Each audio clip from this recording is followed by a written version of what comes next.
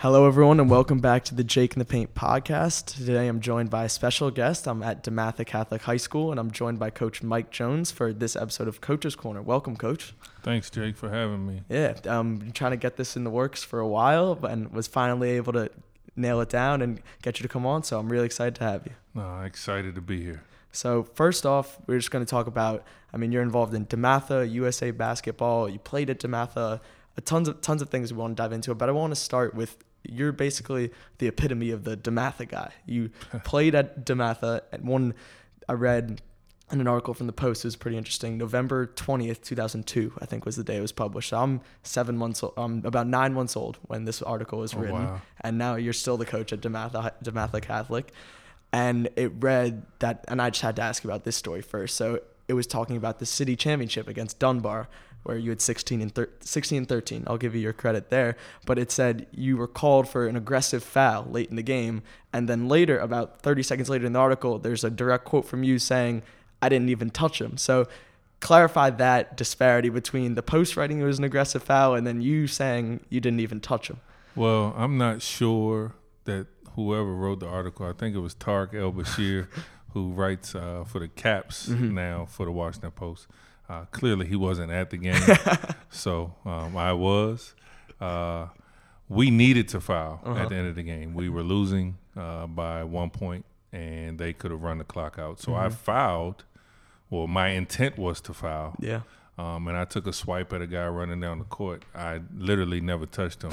The classifying it as an aggressive foul is clearly by somebody that was not there. Like, it wasn't called intentional or flagrant or anything like that. It was called a common foul. He went to the line shooting 1-on-1, and he missed. And we were able to score on the other end to win the game. So I fouled out on the foul, but it was not an aggressive foul by any stretch. So no offense to Tariq, because he's a great reporter. But, yeah, he was, let's just say, misinformed on that one. So glad to clear that up and get it out of the way. But that was in the city championships. Then you guys won that, beat Dunbar to finish the season 30-0. And a common theme when I was reading throughout the article, we know Mike Jones, who the coach is, but Mike Jones, the player, seemed just, everyone said, a winner. I read you led your freshman and JV teams to both undefeated records, and then your senior year, the varsity team was undefeated. What was Mike Jones, the player, like? I'm not going to put you on the spot and ask for like an NBA player comparison, but what were you like as a player back then? Extremely competitive, and that is a trait that I have not lost. I wasn't the best basketball player when I got to DeMatha, and I truly believe in my 4 years of high school, I truly became obviously a Division I player, a player that, eventually played and made some money playing the game of basketball. But I truly learned how to play the game the right way here from Coach Wooten and Coach Murphy and Coach Smith while I was here in high school. So I was just extremely competitive. I learned to become a really good shooter. I was versatile. I tried to be the best defender I could be. That's who I was. I know going into my senior year, senior year of college, Sport News comes out with the college preview, and I played at Old Dominion in the CAA, and I know, I'm proud of the fact that going into my senior year, I was named the most versatile player in our conference and the best defensive player in our conference. And here I'm thinking I'm the best shooter in the conference, but I didn't get that, or the best scorer. I didn't get that. I scored enough points, but I did all the other stuff. So then you talked about making a little bit of money playing basketball. After you did that, you came back to your alma mater, DeMatha, and were an assistant coach under the legend Morgan Wooten. What was that like, either first coming back and following the coaching path after a lot of players are reluctant to they kind of wait till the ball really stops bouncing for them to follow this path, but I read that you kind of knew that's what you wanted to get into. Why is that? Well, I pretty much had kind of said, and it's funny because Joe Wooten and I, the head coach at O'Connell, we talked about coaching together either while we were in high school or in the summers while we were in college. So it was something that was always on my mind. I loved the game so much, I knew I wanted to be involved in some way, shape, or form. So me being able to say, hey, my plan is to one day be a coach. Again, I thought just like everybody else that I was going to play 15, 20 years in the NBA, and, but, that wasn't in the cards for me. But I truly just loved the game and wanted to be a coach. And, you know, coaching under Coach Wooten, like, where are you going to learn better? Yep. And learn from a more accomplished person on how to do things and how not to do things. So I took advantage of that. The funny thing is, I actually, in the summer of 1997, interviewed for a job here at DeMatha and had planned to start coaching and teaching here in fall of 1997.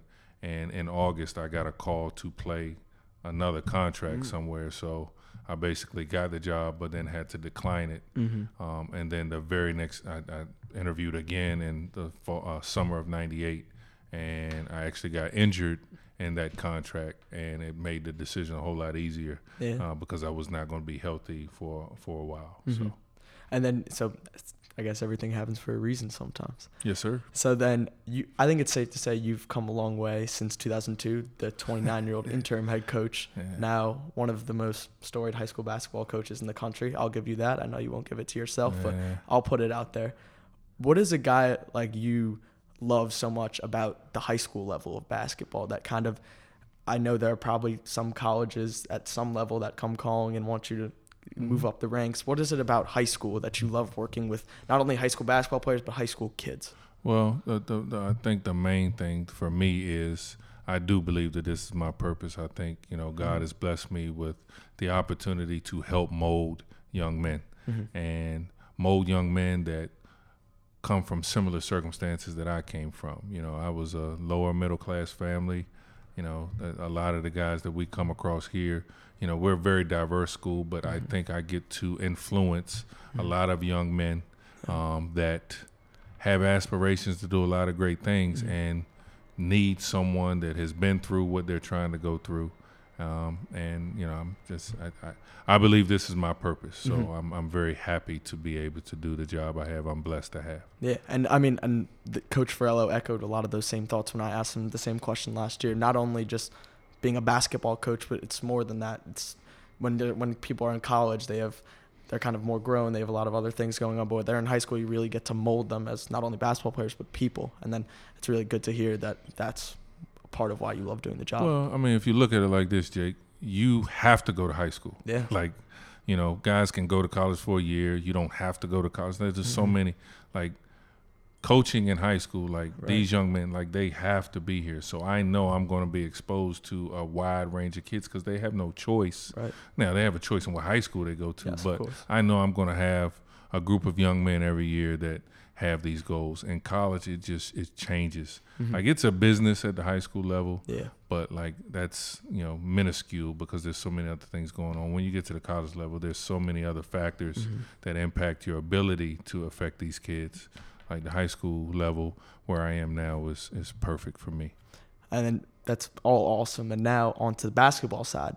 If you could give a couple of things on what people should expect from this year's team, not pretend I didn't get to watch them for 90 minutes and talking to someone who hasn't even seen anything about this year's team, what should they expect coming into the year? Well, we have a chance to be really good. Like, there's no other real way to describe it. It depends on how hard we're going to work, how focused and committed we can stay to who we are. But if we do those things, like, we have a chance to be really good. A special team. They're a group of special young men that come from great families, but, you know, in our league, I'm sure we all feel like that. So, you know, our goals are going to be the same. We want to win. We want to win a WCAC championship. We want to win every game we play. So, but I'm excited for this season because we have a chance to be really good. We're going to, you know, we've got Earl and Hunter and Paul and Donovan and Ant that were all on our team last year that have the experience. And, you know, Elijah Hawkins is moving from a sophomore to a junior. You know, he's been through the rigors with us. Tyrell Ward and Jarrell Roberson, they're moving up, you know, from freshmen to sophomores. And, like, we have a chance to be really good. And then you mentioned a ton of returners, but a common theme, especially it's whether at every level of basketball, when you lose someone who's just been a staple in your program, whether it's some LeBron leaving Cleveland or someone when Cassius Winston graduates from Michigan State this year, Justin Moore has been an absolute staple in the DeMatha program since he stepped foot on the campus, not only as a primary ball handler, as a scorer. Whenever you needed a shot, you knew he was going to be there. And I'm sure I can't speak too much behind the scenes, but I'm sure he was just that constant level-headed. Everyone knew that, like, hey, Justin's calm. We can look towards him. Mm-hmm. So he just had that level-headedness about him. What are you going to miss most about not having Justin? And two, what are you encouraging your guys like Earl and Hunter to kind of step up more and fill that void? So that's a great question. I think the thing that most people will notice that we'll miss is, I mean, literally, if we needed a basket, we'd give the ball to Justin, and Justin would get a basket. Like, I mean, it's just, and that is a rare quality. Like, I mean, it didn't matter who was guarding him, what the circumstances were. Justin was going to score. But the other stuff is what, like, I mean, Justin was just a great example of competitiveness without being out of control, of just a passion for the game without being cocky and things like Justin was just a true example. I mean, he leaves here as the all-time winningest player ever in DeMatha's history. And with all the greats that have come through here, like, that is one heck of a title to have. I mean, he's Mr. W here. And, that's a pretty significant thing to have to replace, and you really could never replace that. You just hope other guys just kind of step into a role. Now, the great thing is, honestly, depending upon the type of season we have, Hunter Dickinson can pass Justin in all-time wins here. So, I mean, that's Paul Smith has the same opportunity. So these are things that, you look at them, and Earl's been with us for 3 years. Like, Justin's leadership in terms of leading by example, everybody's their own person, their own player. Like, I would never ask Hunter or Earl or anyone else to, hey, be Justin. Like, lead in your own way. And honestly, I'm very happy with their leadership so far. It's like they have a really good grasp of who we are as a team, and they're leading us in the right way. Yeah, I mean, I'll speak on that. We just watched them go up and down for about 30 minutes, and it was competitive. And even my dad and I were talking, just in the drills, there's a certain intensity that's just elite. Like, you don't really see that around high schools anywhere. And that's what's so unique about the conference, and that's just what's special about DeMatha basketball. But going from what you said, I thought it was really interesting. You can't necessarily just replace Justin. No one can step up and fill that void. But when I was watching, you do see little bits and pieces of who he was, like that calm but fiery competitor. He wasn't gonna back down from anyone. Like, you see that Earl kind of carries that same fire, and Hunter is really striving to keep his teammates accountable. But what are you going to do as the coach, like, to make sure they stay? I mean, it required a couple sprints, when it gets out of hand. But what do you think your job is as the everyday coach to make sure they, one, stay complacent and hungry and humble? Well, I think the first thing we've done is our conference, speaks for itself. That doesn't change. But our schedule is ridiculous. Like, we won't have time to not be focused. We won't have time to not all be on the same page, or things can go bad really quickly. Like, the schedule we'll play this year will be one of the toughest we've ever played. And we just don't have the luxury of a night off or a bad day or a bad practice. And, I jokingly say this, but it's not a joke. Like, the Moore family traits go through both Moore boys, and Jason Moore is Justin's brother, and that same fiery personality, but that focus and that calm demeanor he possesses as well. And he's a freshman here this year, and we don't know who's going to play where yet, but for as long as we have Jason Moore here, we'll have a lot of those same qualities. Yeah, that's definitely great to hear. And you spoke on the rigorous schedule that you guys have, not only the conference day in and day out. I mean, teams just like Paul VI, O'Connell, Gonzaga, or just teams that you guys have to play, St. John's, every single night, whether it's at your place or at theirs. It's going to be a tough game. But the out-of-conference schedule, you guys are going to Hoop Hall this year. You were there last year, played a loaded La Lumiere team, and didn't get the result you wanted to, I'm sure. But what was that experience like, going up there, playing on national TV, going against the national powerhouse like La Lumiere? And even though you guys didn't get the win, how did that build off for the rest of the season? Well, I mean, it's something that, here at DeMatha, we're privileged enough and blessed enough to have the opportunity to do that every year. Like, we're one of the few high schools, if not the only high school, like, I believe since 2008, we've pretty much played a nationally televised game every season, sometimes twice. So, like, we're used to it, so to speak.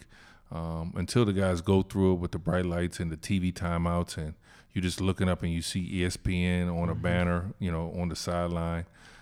You don't know exactly how they're going to react, but the great thing is the fact that we've done it so many times. There's always, you would say, at least half your team have already experienced that. Right. So to be able to draw on each other's experiences, but we play in Hoop Hall this year. We play Simeon, and we play Rancho Christian, the number one player in the country. Simeon's going to be one of the toughest teams out of Chicago. Rancho is going to be ranked in the top 5 when the season starts. We play at Montverde on December 12th. Yeah. We play Mater Dei and the Cancer Research in Wheeling, West Virginia, right after the first of the year. Our schedule is not is not one that anybody can take lightly. And as I said, it will definitely. It'll keep our guys' attention.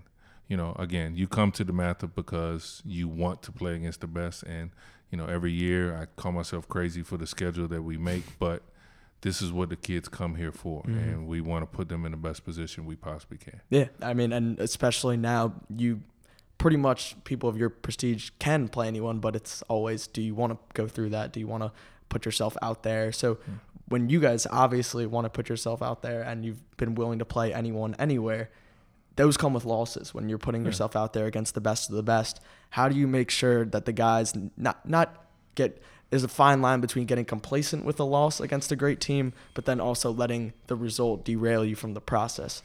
How do you just try to strike the fine balance between, okay, we're going up against that, let's say Mater Dei or Montverde, we know this is going to be a tough game, and even if obviously you want to win every single game, but there's things to take out even if you don't come out on top. Yeah, two things.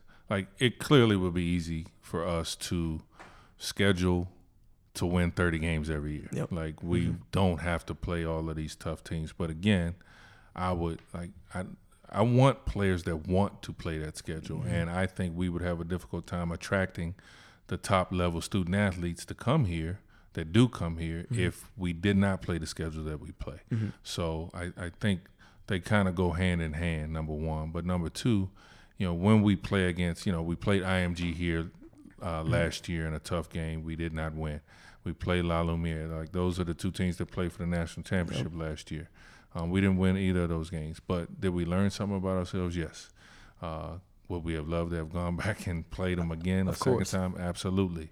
The one thing that you can never say about us, and I don't say me, I say us, is we're not going to back down. We're not going to duck any competition. We will play pretty much anybody, anywhere, and I think that's been proven by the schedule we play. And again, when our kids get to college, and I can say that about DC area kids, I can say that about WCAC kids, but then I specifically can say it about DeMatha kids. They're ready to play at the highest levels of college basketball because they've experienced it during their high school career. There's no adjustment needed to be made for the big crowds or for the hostile crowds or for the pace of the game and things like that. And that's one of the things I'm very proud of. Yeah, I'm all that 100%. And when we were talking about Justin Moore earlier, you mentioned that he's the winningest player in program history, which is really impressive when you consider all the greats that came through. One of the greats, Victor Oladipo, all-NBA player. Jerry and Grant sent out a tweet last year in the playoffs during Game 7 when Oladipo needed a breather. You can't see me putting my air quote breather. And I don't know if you remember exactly, but he said that, and this, you're the only one that can confirm or deny this. So he said, Vic doesn't need a breather. He ran from Upper Marlboro to DeMatha every single morning. That's 14 miles every single day. He doesn't need a breather. How true is that story? Every single day, no. No. Actually, I was one of the coaches that was, let's just say, honored with the task of driving Victor in sometimes. But Victor was not opposed to doing any and everything he could to get where he needed to be. So, do I know of, him running 14 miles on 202, 301 to 202 all the way up to Route 1? No. But if Victor needed to be at a practice and mom was at work and dad was at work, both parents very hardworking people, and, oh, man, coach can't pick me up. Would it be beyond Victor just throwing his track shoes and just take off jogging? No, not at all. He would get to wherever he needed to get. Fortunately enough, his circle was big enough that did not have to happen too often. Yeah. But again, that little anecdote speaks to who he is now today. And look, his rapid development in the league didn't happen by accident. It's little things like that at DeMatha that absolutely correlate to it. But I just had to put that in there and ask you about it because I remember seeing that and be like, that's really, really far. Yeah, well, and Jerian Grant, I mean, you know, we have what we call the Breakfast Club here now.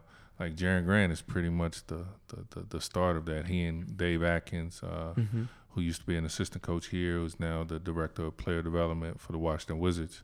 Like they started that, and I know Miss Grant would talk very often about Jerian basically coming in her bedroom at 5 a.m. in the morning and basically kind of bouncing on the edge of the bed trying to get her up so that he wouldn't be late for Coach Atkins' workout. So, and like just that was an era at DeMatha where like the hard work that you see from a lot of our guys now, not that the people before them didn't work hard, but like all of the extra stuff, like that really got solidified during the Oladipo years, the Jerian Grant years, you know, guys like that. Yeah, and so then a couple years after that era, you started doing things with USA Basketball. You've been the head coach of multiple Hoop Summit teams, been an assistant for a couple U17 teams, and then this summer you were the head coach for the U16 team. What's that experience like, not only doing it for, I mean, you've been the head coach at DeMatha for 17, 18 years now, but when you're representing your country and you're coaching players that you might have just had 2 practices with, what's that experience like? Unbelievable. Truly an honor. And when I say an honor, I mean it because it's an honor for myself personally, because it means a lot. It means that you are honored and tasked with working with the best of the best. It's an honor for my school. Like I do represent DeMatha in everything I do, and it is an honor to know that DeMatha's basketball coach gets the opportunity and the privilege of working with America's best. And then anytime you get to represent your country, like it is just an amazing feeling. Like I know our country gets divided on a lot of things, especially these days, but there's still nothing like standing on a medal stand, hearing the Star Spangled Banner being played with your hand over your heart and a gold medal around your neck. Like that is an experience that I've had it a few times now. I will never forget. So then speaking to that, you were the head coach of the U16 teams this year. And when you guys have the tryouts for the team, I think it's 3 days of, is it 3 days of tryouts? It depends. This year, I think we went Friday, Saturday, Sunday to cut list down to 15 finalists, so from 30 to 15. And then we kept those 15 finalists to get to 12 for another 3-4 days. So when you're making those cuts, to all the listeners who might not necessarily follow the junior men's national team, you're basically selecting a pool from 30 of the best basketball players in the country. And I think with that age group, it's between rising sophomores and rising juniors, maybe a couple rising freshmen, I'm not sure.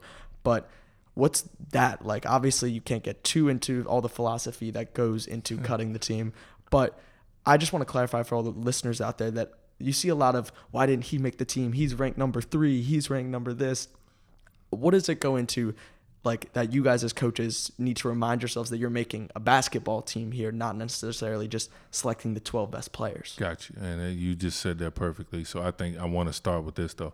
It's not like I sit in a room hey, I want this kid, and go through 12 guys, and I say, hey, I'm going to cut everybody else. That's not the way it happens. We have a committee that is at every workout that, just they do a great job of helping us to select a team. So that's first and foremost. Right.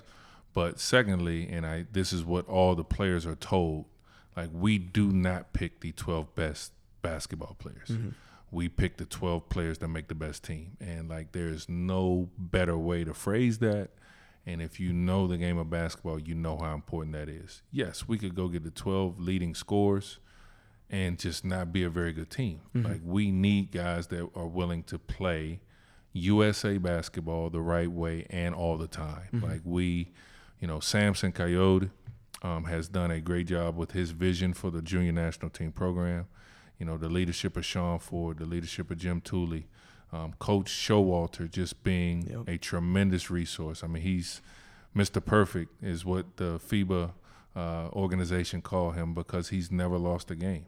Like, I mean, he's been perfect, literally, in FIBA basketball. So the fact that we have all of those great examples and great leaders with us, going to pick these teams, it makes it a lot easier. And honestly, just the culture of USA Basketball, any young man that walks into that, like, you are basically putting any ego aside. Like, we talk about player DNA with them. There's a coach's DNA with it too, but the players are, like, they have to be smart. Yeah. They have to be hard workers. They have to be resilient. They have to have a great IQ. They have to be versatile.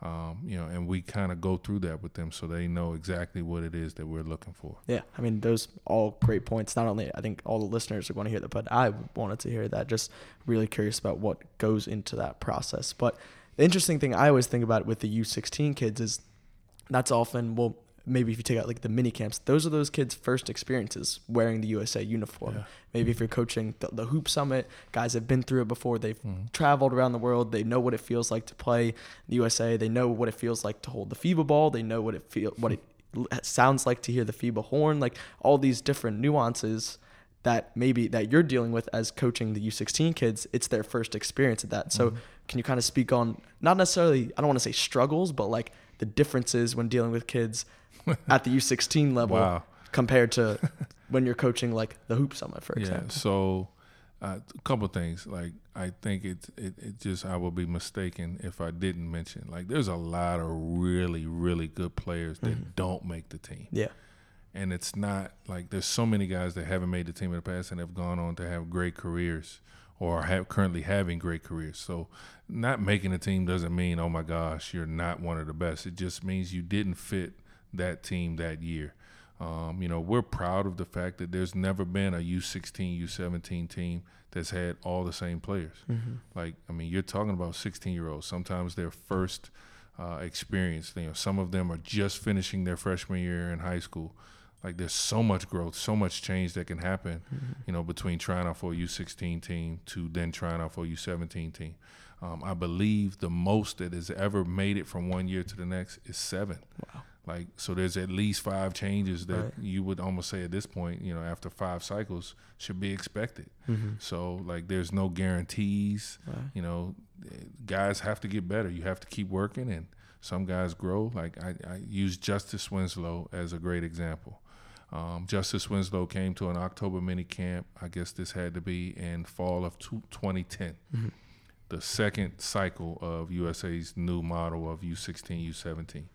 And let's just say he didn't perform well. So he wasn't even invited to try out for the U16 team the following spring, like, not even invited. He wasn't invited to the fall mini camp in fall of 2011.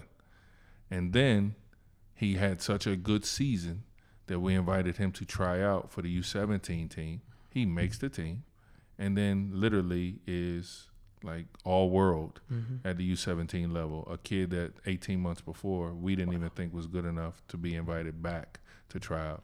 And then obviously goes on to Duke, has a great career, and just signed a huge contract with the Miami Heat and loving life. So sometimes it's motivation. Theo Pinson was the number 1 player in the country the first time he played with USA Basketball. He got cut from the U17 team, that same cycle that Justice Winslow made. Theo Pinson's an NBA player now. Theo Pinson won a national championship at Carolina. Like, there's so many ways that this can go. Justin Jackson didn't make it at the U16 level. Made it at the U16 level, did not make it at the U17 level. Lottery pick for the Sacramento Kings. Like, I mean, I can go on and on and on. Like, there's no correct formula. Things change. It's great to be a part of that process, to see young men and sometimes how they handle disappointment. Yeah, I mean, that's the one thing. This is the last point I want to make about USA Basketball. Just the part that I've always admired is, like you said, there's no guarantees. Just because you made the team one year doesn't mean you're going to make the team the next year. And just because you have 5 stars to your name, that doesn't mean anything when you go to Colorado Springs. And it really, like, some people on the outside, it might seem like, oh, USA Basketball, like, I don't want to say favorites, but like has their guys that kind of stick within the program. But to me, when you look at what types of players those guys are, they're winning players, and they're have a long tenure with USA Basketball for a reason. None of this happens by accident. And I'm watching more FIBA film than ever, scouting for the draft. And every time USA plays, it's not just we roll the ball out and we play. And we could definitely do that based on the talent we have compared to around the world. But I think it's a good look for the country, and it's a great testament to USA Basketball as the program that we're some of the most well-coached team. We run great sets. We play team basketball, and you don't just roll the ball out and say, go win with talent and go get yours. To be honest with you, if we just rolled the ball out, we wouldn't win. Yeah. And I don't know if everybody understands that. Yes, our 1 through 12, they're all great basketball players. Some other countries, 1 through 12, no. Maybe 1 through 4, maybe 1 through 6. Yeah. And one of the things that really helps us is our depth. Mm-hmm. Like when we go to our bench, there is no drop off. When other countries go to their bench, there is. But those other countries are really well coached too. Those other countries have really tough players too. Like, you think of it like, well, hey, this kid's from DC or this kid's from Detroit or Chicago, and those are tough areas to grow up playing basketball. But every country has that. Yeah. Turkey has that. Mm-hmm. France has that. Spain has that. So these kids that play for those teams also come from tough neighborhoods where, basketball is the big thing there. So, you look at that, and then I do want to make one note. Like, so I've been fortunate. The difference between coaching the national team and coaching the Hoop Summit team is a huge difference. Yeah. Like we get, I believe I had 20 practice plans before we played our first game last year with the U16 team. Right. The Hoop Summit, you get 4 practices, maybe. And if travel goes wrong, then you're stuck to maybe 1 day of preparation, and you're playing against a world team that's had a full week together, and it's not easy. I remember the last time I coached it, we lost. Tyler Hero was on my team, and I remember like Tyler's a great player, lottery pick, going to have a great NBA career, and I kind of laughed because after the game we didn't win, and someone that was a fan of Tyler comes up to me after the game and totally took my comment wrong. So basically he was asking me, why didn't Tyler play more than he did? And my response was, well, I was trying to win. And I didn't mean that Tyler wouldn't give us a chance to win, but it's not an all-star game. Yeah. And I don't think people understand that. Yes, this is a team of all-stars, but this is not an all-star game. We want to win the game. So this is not a situation where, hey, we're going to play this 5 for this 6 minutes and then this 5 for this 6 minutes and just rotate it and everybody plays the same amount. And wrong or right, like my job was to try to win the game. And Tyler not playing as much had nothing to do with him per se. It was just, hey, I'm going with this because Darius Garland started to play really well. Quentin Grimes was our best defender. Playing against who we were playing against, like it just like I felt like those guys needed to be on the floor. So I bring that up just to say, clearly that's a very tough circumstance to get prepared for that. And every year we go through it. Our team was fortunate enough to win this year. Scott Fitch from New York coached the team. Cole Anthony and Nico Mannion went back and forth the whole game, and the U.S. team they were able to hold on to win, and that will continue to be. But there's players like Tyler Hero that go through, like Justin Moore didn't play at all in the second half of the Hoop Summit this past year. Like it happens, but there's no indication of who they are as a player. It's just the circumstance. Right. Just like they're going to be at their big-time colleges and maybe not play every single minute they want to, or if they're fortunate enough to play beyond, there'll be plenty of times that's going to happen. Yeah. No, I mean, I think you hit the nail on the head with the Hoop Summit, and I think that's what I've always loved about it too. It's on the All-Star circuit, yeah, but it's not an All-Star game. It's real basketball, and people are trying to win, and I always thought it was cool because you're representing. It's not the McDonald's game where it's East and West. Like, it's your country, and you're not going to just go out there and not compete when you're wearing Team USA across your chest. You can go ask 100 people who won the McDonald's game last year, and I'm pretty confident. I couldn't tell you for whatever it's worth. People. But if you ask who won the Hoop Summit game, people know whether the U.S. team won or the world team won. Yeah. Like that is something that you keep. Like before that game starts, hey, the U.S. team has this many wins versus this many losses. Like no one does that with the East or West team. Yeah. Like the East or West, you can live in L.A. and be on the East team. Like, so, yeah. And then, so basically, you rattled off, you were just naming names who were in the Hoop Summit, and you rattled 2 lottery picks, Darius Garland and Tyler Hero. I can imagine, and we talked about Justice Winslow earlier. And I'm going to end, this is going to be my final question for you. I know it's going to be a really tough one, so I'll say 3 names, but who are just 3 people across your entire anything of basketball, USA, DeMatha, that you're just like, man, like, it's going to be really tough game planning against this guy. He just dices you up in his very own way. So not a DeMatha player. Not a DeMatha player. So someone I played against. So someone you had to get coached against. Sheesh. Yeah, that's tough. That's really tough.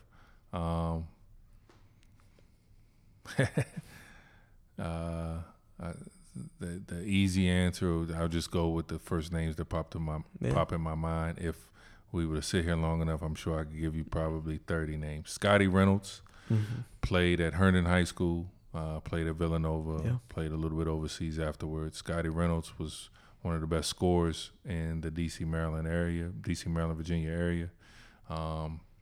He was tough. We played him once his junior year, once his senior year, and like he was just very difficult to stop. I believe his senior year he scored 40-something against us. We won both games.